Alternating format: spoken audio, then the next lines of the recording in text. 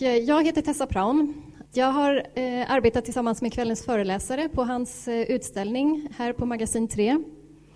Så att det är med stor glädje som jag kan presentera Johan Grimonpré för er här ikväll. Ett av våra senaste inköp till samlingen, det är Johans absolut nyaste film som heter Double Take. Och jag kan tänka mig att en del av er redan har sett verket som finns längre in i salarna här. Det är en film som bygger på dubbleringar. Det är en hel del arkivmaterial, framförallt från 60-talet, i form av nyhetsrapporteringar om kalla kriget. Det är material om och av Alfred Hitchcock. Och även en hel del ganska obskyra, knasiga reklamfilmer. Och allt det här vävs ihop med en berättad historia om hur Alfred Hitchcock möter sitt äldre jag. Så att över hela den här filmen så ligger det ett generellt tema, och det är de här dubbleringarna eller dubbelgångarna. Johan fick sitt stora genombrott på 90-talet med ett verk som heter Dial History. Och det är ett filmkollage som tittar närmare på flygplanskapningar. Och framförallt hur media har rapporterat kring de här flygplanskapningarna. Och jag vet att Johan är en väldigt spontan föreläsare, men jag tror att vi kommer få se ett klipp i alla fall från den här filmen. Och för den som är speciellt intresserad av det här verket så finns det även en tidskrift som Johan har gjort. Och det är samma typ av research som finns i den.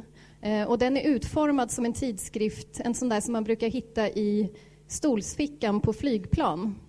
Då med det ganska överraskande innehållet flygplanskapningar. Här så finns den att läsa i vår entré. Runt hörnet här framför biblioteket så har vi installerat ett av Johans verk som heter YouTubebotek. Så att det här tidningsprojektet är som en addition till det verket. Och Johan kommer utgå från YouTubeboteket för att berätta om arbetet med Double Take och tematiken och hans intresse för de ämnena som han tar upp där. So, yes, it's really a great pleasure to have you here. And I hand over to you. I was thinking of starting with the website, which is dealing about the history of zapping in relation to the commercial break. But for me, it's sort of like a template of how I go about to come to work and to build on and research and explore certain themes to come to the next project, like a next big film. Because there are always big elephants, not only financially, but also to dig into a certain sort of thematic matter. It takes some time to dig to the material. And since also I'm not only a filmmaker or an artist, but I also function as a curator sometimes, where I set up a collection of films. And one of the works that has been traveling a lot was the video library, which was one of the first time it was installed was at the Documenta 10, Catherine David's Documenta. It was called at the time Beware and Playing the Phantom, You Become One. It was at the time still a VHS sort of video library. It has sort of changed throughout together also how technology has changed. It became a DVD tech, and then nowadays it's sort of a YouTube tech. But also with that, the format has changed a little bit as well. And while VHS was still a sort of like you rewind and fast forward and you go and sift through the material in a very different way, with the YouTube tech it's all about download time. So even the respect in how we relate to images is sort of inscribed also the way the video library or the YouTube tech has been installed. And for me that's sort of crucial, this way of how you relate to new media, but also how you can carve out your own niche within mainstream media. So maybe I start with the website that sort of explores the history of zapping and explores zapping in relation to the commercial break, because it's sort of a condensation of how the video library was set up. So you have like a little bit of clips in the left head corner, and then you have sort of text bits. And the way to surf through the video library or the website is you can go chronologically through decades. Like here you could go and explore time by time through the decades how zapping came about from the 40s, 50s, early history of television towards the 2000s, where actually a big shift was the beginning of the 80s. And the 80s was crucial for me, also for me, Dial History, the previous film, the previous bigger film, was a way to work through that big shift from the 70s to the 80s, which is the big shift from, when before 1980, the journalist still went into the field with a Bolex camera. It was still a film camera. And by the early 80s, the video camera has become, it existed a long time before, but it was so bulky that journalists didn't work with the video camera. But by the beginning of the 80s, it had become so small that the journalists went into the field with the video camera. But not only that, it's also the beginning of CNN, beginning of MTV, beginning of cable. And by the mid-80s, you see that every television is sold with a remote control. But the remote control and the fact that everything became stocked on video also made that we related to imagery and to the news in a very different way. And you see that by the mid-80s, zapping was so omnipresent that the advertising industry was calling for zap-proof commercials because people were zapping away from commercials. So all of that sort of, and definitely for Dial History, was sort of crucial to work through that material, how the television landscape had changed from the 70s to the 80s. But not only that, in relation, it explored also how the representation in the news has changed, but also how political life has changed. And, mid-70s is sort of a crucial period where it's also the beginning of the counter-terrorist movement. You had hijacking, but by 1975, 1976, it's the first time that they start attacking planes to shoot the hijacker. And sort of the political climate changed drastically also the mid-70s. We came from the 60s, mid-70s. For me, when working through the material and the relationship with politics and the news, for me was also a crucial change leading up to the 80s and the beginning of video. So the video library and the website.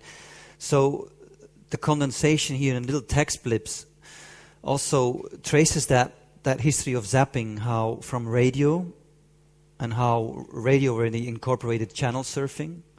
And here's a little anecdote, like the fact that because of a commercial break, people were zapping away from a more popular program to Orson Welles' program War of the Worlds in 1938, which caused that people missed the disclaimer, that actually a whole panic came about, that people thought UFOs or flying saucers were landing in New Jersey.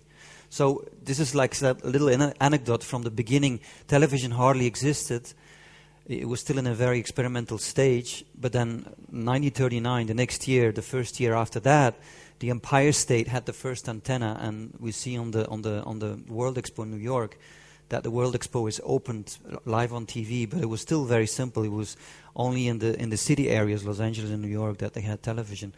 But sort of going on with the inception of television, it also traces how the commercial, and that is also, I have to say, that is also geographical tied. In Europe was very different. In Belgium, in my country, it was not allowed to have commercials up till the 80s. 80s changed a lot of that landscape as well. But in the three main networks in the United States were always sponsored by commercials. So Camel was one of the first sponsors for the news, for example. I don't know, there's little clips that actually, for example, also what I've incorporated were little clips of the very first commercials for the remote control. So this is one. And here it is, the greatest advance in television since color television itself. The ultimate in performance and convenience. 7-function remote control color television, so beautiful it enhances any decor. Clean, modern styling. No knobs or gadgets in sight. Superb cabinetry, master crafted of the finest woods. But the outstanding feature of this great new color set, the one big feature that sets it apart, is an amazing new wireless wizard electronic remote control. So this is sort of, I think it's probably 1959 or RCA Victor. I think it's the areas, I think this commercial dates from 1959 or 1960. And what I want to come to today, like in the talk I'm giving, is to sort of link my earlier work with how I came about to make Double Take. And 1960 was sort of crucial because a lot of cinemas were closing down and television was on the rise, and sort of Hollywood had to redefine itself. And sort of early 60s was sort of crucial to start analyzing. It's also, well, you see, for example, that Hitchcock also took a television. He was already making 5 years of television program Alfred Hitchcock Presents. And by 1962, 1963, the program had become 1 hour. It was so popular that it had become 1 hour instead of 20, 30 minutes. And for example, with Psycho, which was shot in 1959, came out in 1960, he was taking a television crew to shoot the film.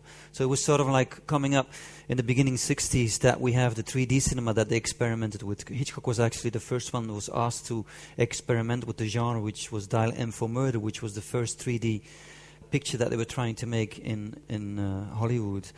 And you see also it's the beginning of Panavision. It's they trying to experiment with new genres. It's actually because they were trying to attract the audience back to the cinema. But you know, the television was so on the rise that 50% of cinemas were closing down by the early 60s.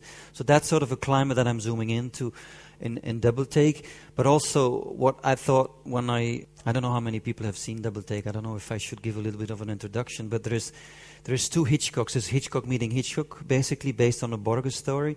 And it's Hitchcock the television maker and Hitchcock the filmmaker. And Hitchcock the television maker, when I was researching through all the Alfred Hitchcock Presents episodes, that I sort of like noticed that Hitchcock played a lot on the idea of the double. Like there's about 300, if you include the Alfred Hitchcock Hour, there's about 350, 370 episodes that he introduced. So there's about like 300 hours of Hitchcock introductions, which actually hardly in cinema still has been looked at. But it's sort of a crucial part of Hitchcock's work as being the television prankster and joking precisely with the television format. Not only did Hitchcock contribute a lot to how the vocabulary of the film language was established, but also he was very much also part of that early television landscape. And the fact that the commercial was so much part of that television landscape, it sort of like became a thing that I wanted to work with. And Hitchcock had a sort of a very ambiguous relationship with the television format, precisely because always interrupted by the television format. And now what for me was sort of crucial to analyze in this sort of history of the remote control is that by for example, the mid-80s when the advertising industry was calling for zap-proof commercials, that you see that the format changes a lot. You see that instead of 30 seconds, the commercial becomes 15 seconds, or you have in-program commercial advertising, or you see that actually the commercial doesn't have a beginning. It sort of disguises itself as if the program before hasn't ended, and immediately you're into the middle of a commercial and you don't even know. And it disguises itself. It masquerades as another format. And a good example for that is for example, let me have a look. This is a commercial who disguises itself as a film. So you see also that cliffhangers come about. You see like a little climax is built in the commercial.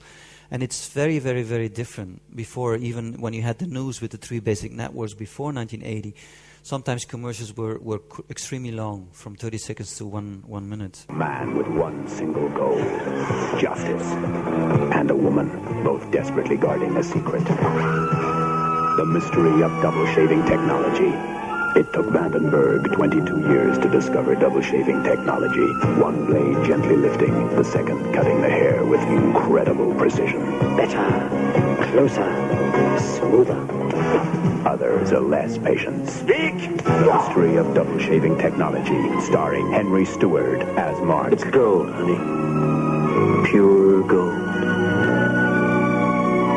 Let's make love. Roger Smith as Phillips engineer Vandenberg. You, of all people, why you? Ann Willis as the passionate Marlise. It's about time we talked. Words. Peter Vlachin. We are ready. As Boris. Go. Now, the mystery of double shaving technology. It's Philishave. Feel it. Live it. Now. So what's funny is that it disguises itself as a trailer, but it's still a commercial. And I found also, like with the 80s, how the news format came about. The news format very much, it's not by coincidence if you have the beginning of CNN, you also, 9 months later, you have the beginning of music television, and you see that CNN starts borrowing from music television, and that you have suddenly you have beats underneath the news, and the news is dramatized as if it was a fiction film. And you see Hollywood codes are borrowed to actually illustrate the news.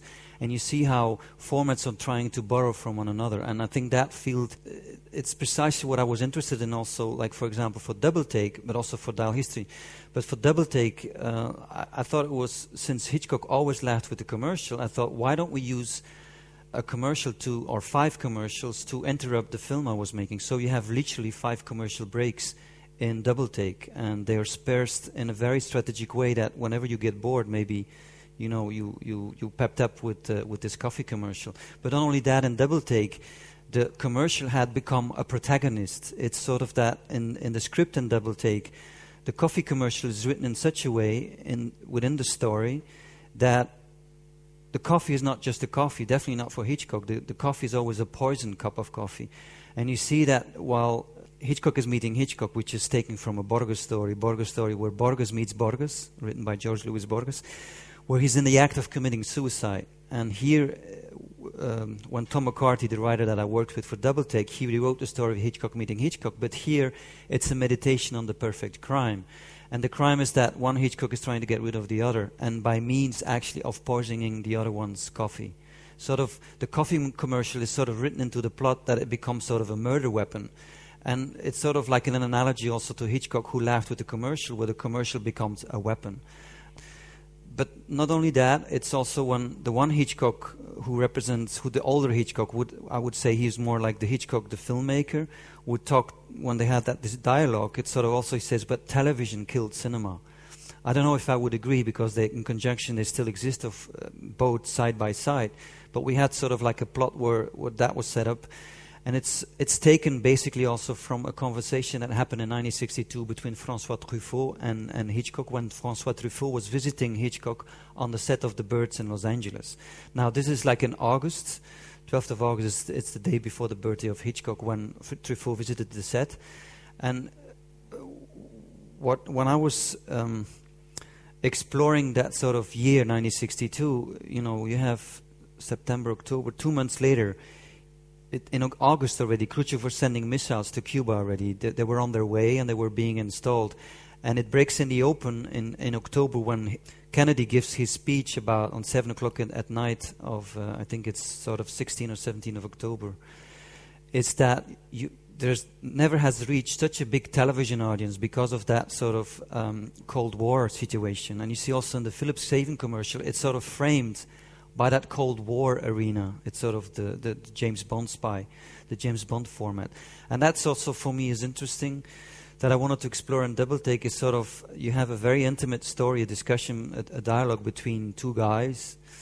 But then I wanted to frame it, what Hitchcock very often does as well, is sort of he frames a love story, an intimate story, which is libidinized by sort of a political context. The political context, the Cold War, or let's say Nazi Germany in Notorious, or if you pick the Cold War in North by Northwest, it's sort of interesting as far as it adds to the sort of the tension that is set up between the two characters that are separated in their sort of longing for one another.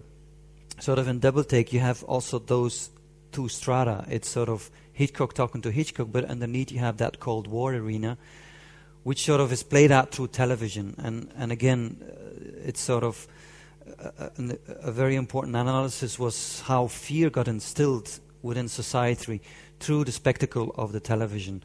And why 1962 for me was sort of crucial, because we had the Iraq War, and then the first Iraq War was sort of crucial for making Dial History and coming to terms with as a filmmaker studying in New York at the time, of like seeing the war being, seeing the development of the war on television in New York, and sort of how that got spliced with ice cream commercial, how that informed the way I was working through Dial History. And sort of the second Iraq War, which was totally different, the manipulation was even like 360 degrees. Sort of the fact that sort of that fear had so become commodified, and maybe I'm jumping ahead, but that sort of was crucial to work through the elements in Double Take, because in the background it was always there. And at the time with the editor in Los Angeles where we were working through Double Take, he was reading at the time The Shock Doctrine by Naomi Klein. And in The Shock Doctrine, what Naomi Klein points at, and I think her analysis is very accurate, is that before, 60s, 70s, capitalism had to sort of stabilize a country before it could sort of send its corporations. But nowadays, instead of stabilizing a democracy, they actually destabilize a country because they make more money from disasters and catastrophe than actually from stabilizing a country. And she calls it the next stage of capitalism is disaster capitalism. It's the commodification of fear. And she ends her book with sort of a case example, which is Israel. And she says the peace process will always fail because whenever there's a terrorist attack, the economy of Israel goes up. And sort of that will never help the peace process because it's sort of contradictory. And I think it's very accurate analysis of what's going on also with the Iraq War. Now, I think I'm drifting off from my itinerary. I wanted to talk a little bit more about the video library. Maybe let's go back to the video library because it deals a lot also with those themes. And a point of departure was also like how, as a filmmaker, can you carve out a niche within mainstream media? How can you still have a critical distance from media and mainly mainstream media, and how can you relate to that? Also, not only as an artistic practice, but also trying to define your role as an artist or a filmmaker within the political landscape. That doesn't necessarily mean that the work has to be political, but inherently that question is always there. So, and one example that we thought was sort of crucial when we made the video library was that whenever collecting a selection of tapes was that we very much questioned that very act of watching television. Not only by the way it was installed, because we installed the video library in a way that the visitor became his own curator to choose from a set of videotapes, but also the fact that there was a cup of coffee, that whenever, like in the documentary itinerary, the guides always took the group of visitors through the documenta and always ended up at the video library because there was a different sense of time.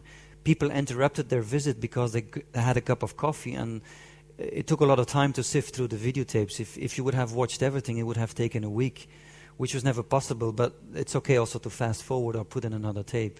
But sort of that very act of questioning television and the fact that, well, in the conviction that a television viewer is never a passive consumer, there's always an active element of recontextualization, not only in the itinerary of the museum, but also the fact of what you're watching. There's always a critical distance. The consumer is never a consumer as such. There's always a sense of humor or a sense of iconoclastic pleasure.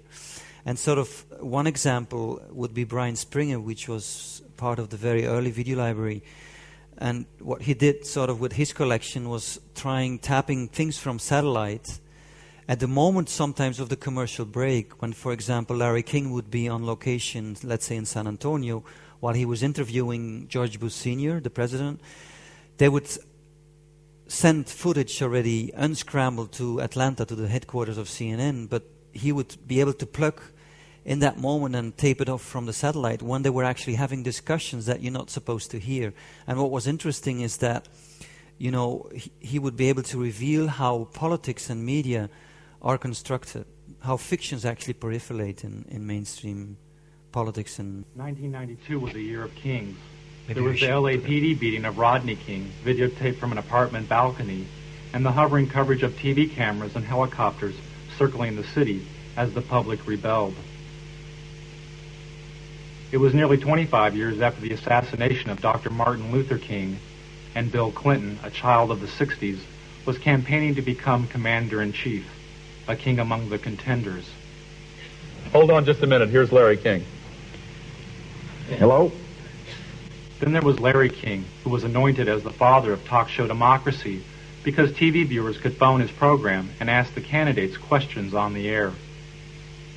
The viewer calls to King's show was seen as a seed of a future TV democracy in which citizens could vote for a candidate or pending legislation by picking up a special remote control and voting yes or no. Taking viewer calls on Larry King's show is TV evangelist Pat Robertson, whose organization, the Christian Coalition, seeks working control of the Republican Party by 1996. I'd like to ask Mr. Robertson two quick questions. One, what he thought about the Bush Quail commercials. Were they effective? Should they have had more family values on them? Also, how can you say you want a party of inclusion when you're so blatantly anti-gay? Behind the scenes and off the air, Robertson's media advisor tells Robertson how to turn around or spin the caller's question. You take the ones that turn it around. Remember, you're answering the questions. You can talk about anything you want to. Well, I am moved. I want a kinder and gentler nation. This Bush campaign phrase was written by spin doctor and speechwriter Peggy Noonan. Because America is so infused by media that we are all spinning in a way. That it is. We're embellishing our story. Embellishment is okay. There's. What's not okay? Where does spin begin? The disingenuous part, the calculating. This isn't the whole truth part. If he tries to corner you on Buchanan, do the same thing. Slide off it. Go back to the inclusion. You gotta expand the party, and you gotta bring everybody together. You can't worry about the problems of 1992. You gotta look ahead to 96. Focus on the future.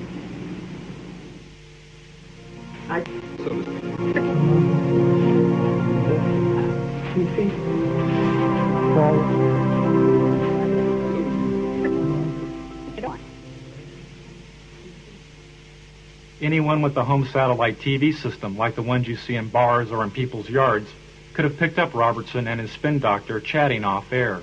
Dish owners are able to receive two types of TV. One is the regular TV programming you normally see on cable or the broadcast networks. Is that Helmstead still the next one? The other type of TV is the satellite feed, in this case the feed of George Bush and Larry King chatting during a commercial break. Kind of weird being seen around the world. Technology. It's amazing. Saddam Hussein is watching this during this.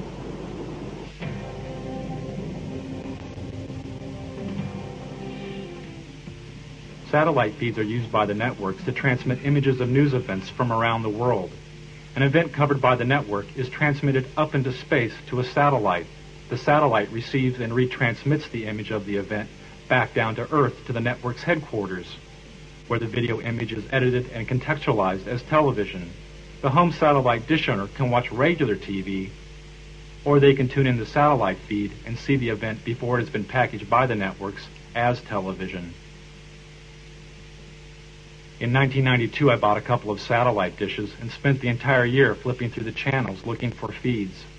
I'd lock onto a satellite and go channel by channel through its transmission, recording the feeds. Then I would move on to the next satellite, and the next one, and the next one. By the end of the year, I'd recorded more than 500 hours of feeds. Don't put a lot of that garbage. What is this? Are we on the national? Can we turn that on? I don't want to be on national television. Some of the feed guests knew, and some didn't know, their images were being broadcast, unscrambled and visible, to over 3.5 million dish owners across North America. Those who knew they were being watched attempted to stay out of satellite TV's wide frame. But after spending hours a day inside of a television studio, television had become their home.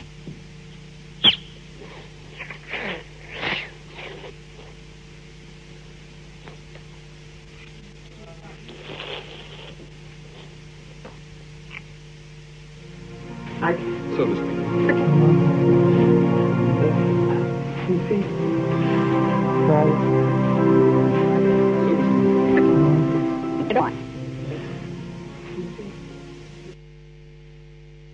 From the White House studio, Bush would go up on a satellite, give a 5-minute interview with a local news anchor, disconnect, hook up with another local news anchor, give an interview, disconnect, hook up with another one, and do this again and again and again.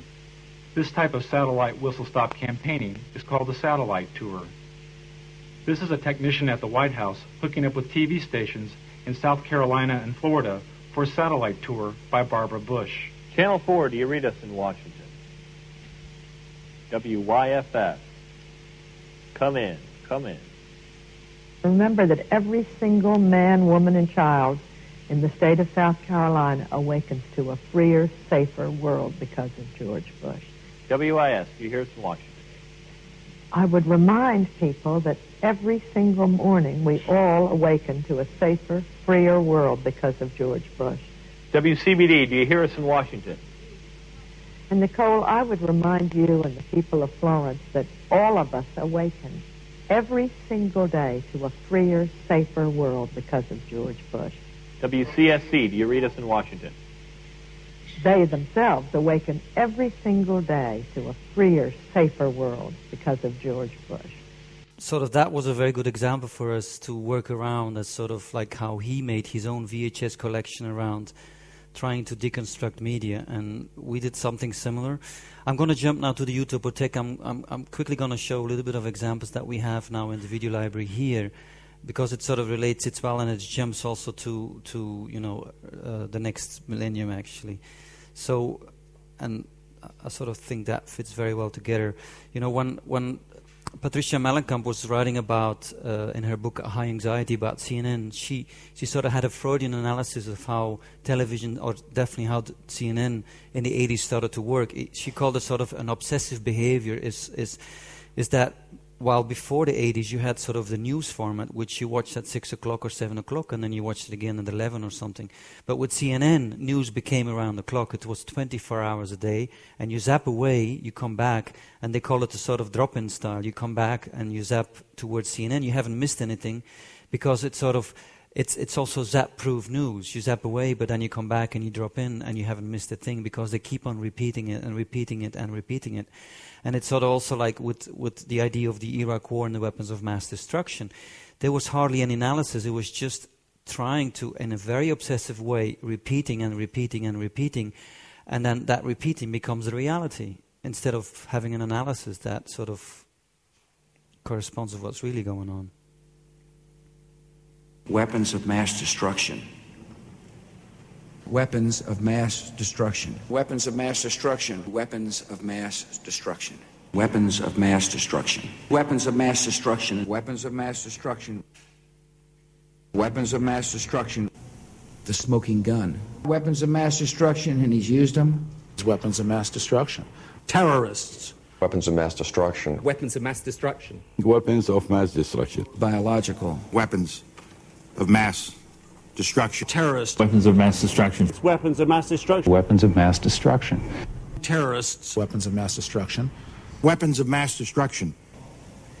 It could have a nuclear weapon. Chemical, biological. Weapons of mass destruction. Weapons of mass destruction. Weapons of mass destruction. Weapons of mass destruction. Weapons of mass destruction. Acts of terrorism. Weapons of mass destruction. Weapons of mass destruction.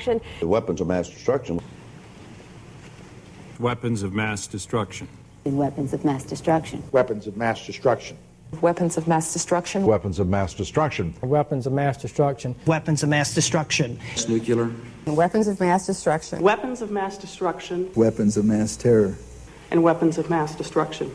Terrorist acts. Terrorists. Weapons of mass destruction. Nuclear weapons. Weapons of mass destruction. Biological. Weapons of mass destruction. Weapons of mass destruction. Iran has weapons of mass destruction. Terrorist threats. Weapons of mass destruction. Weapons of mass destruction. Weapons of mass destruction. Weapons of mass destruction. Biological weapons. Weapons of mass destruction. Chemical. They have weapons of mass destruction. Weapons of mass destruction. Weapons of mass terror. Weapons of mass terror. Weapons of mass destruction.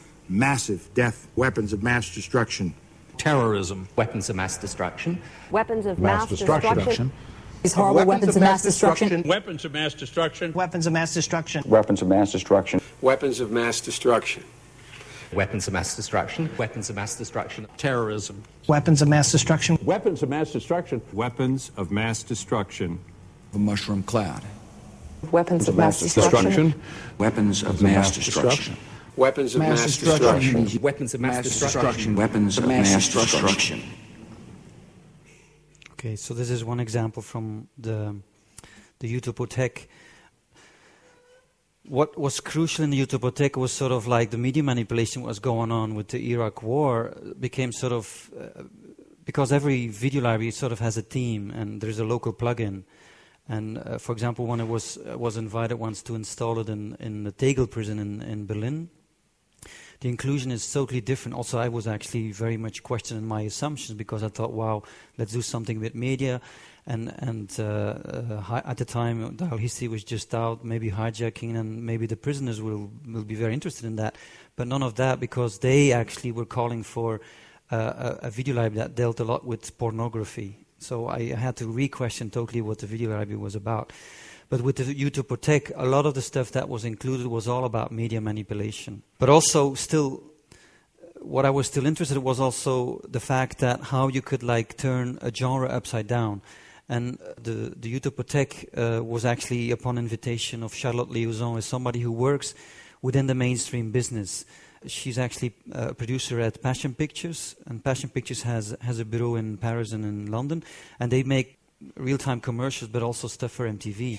But sort of that aligns with sort of the world out there. I think that's always sort of interesting, because as maybe in my role as a video maker, as a filmmaker, is that by the 60s, 70s, there was all this idea of trying to come up with sort of a counter television, a television that was outside of mainstream media, sort of come out with this global village. But at the time of by the 90s and nowadays, media manipulation is so out there, and you're so much part of that world that actually you cannot but be having a schizophrenic stance. You're always part of it, but still trying to create a critical distance.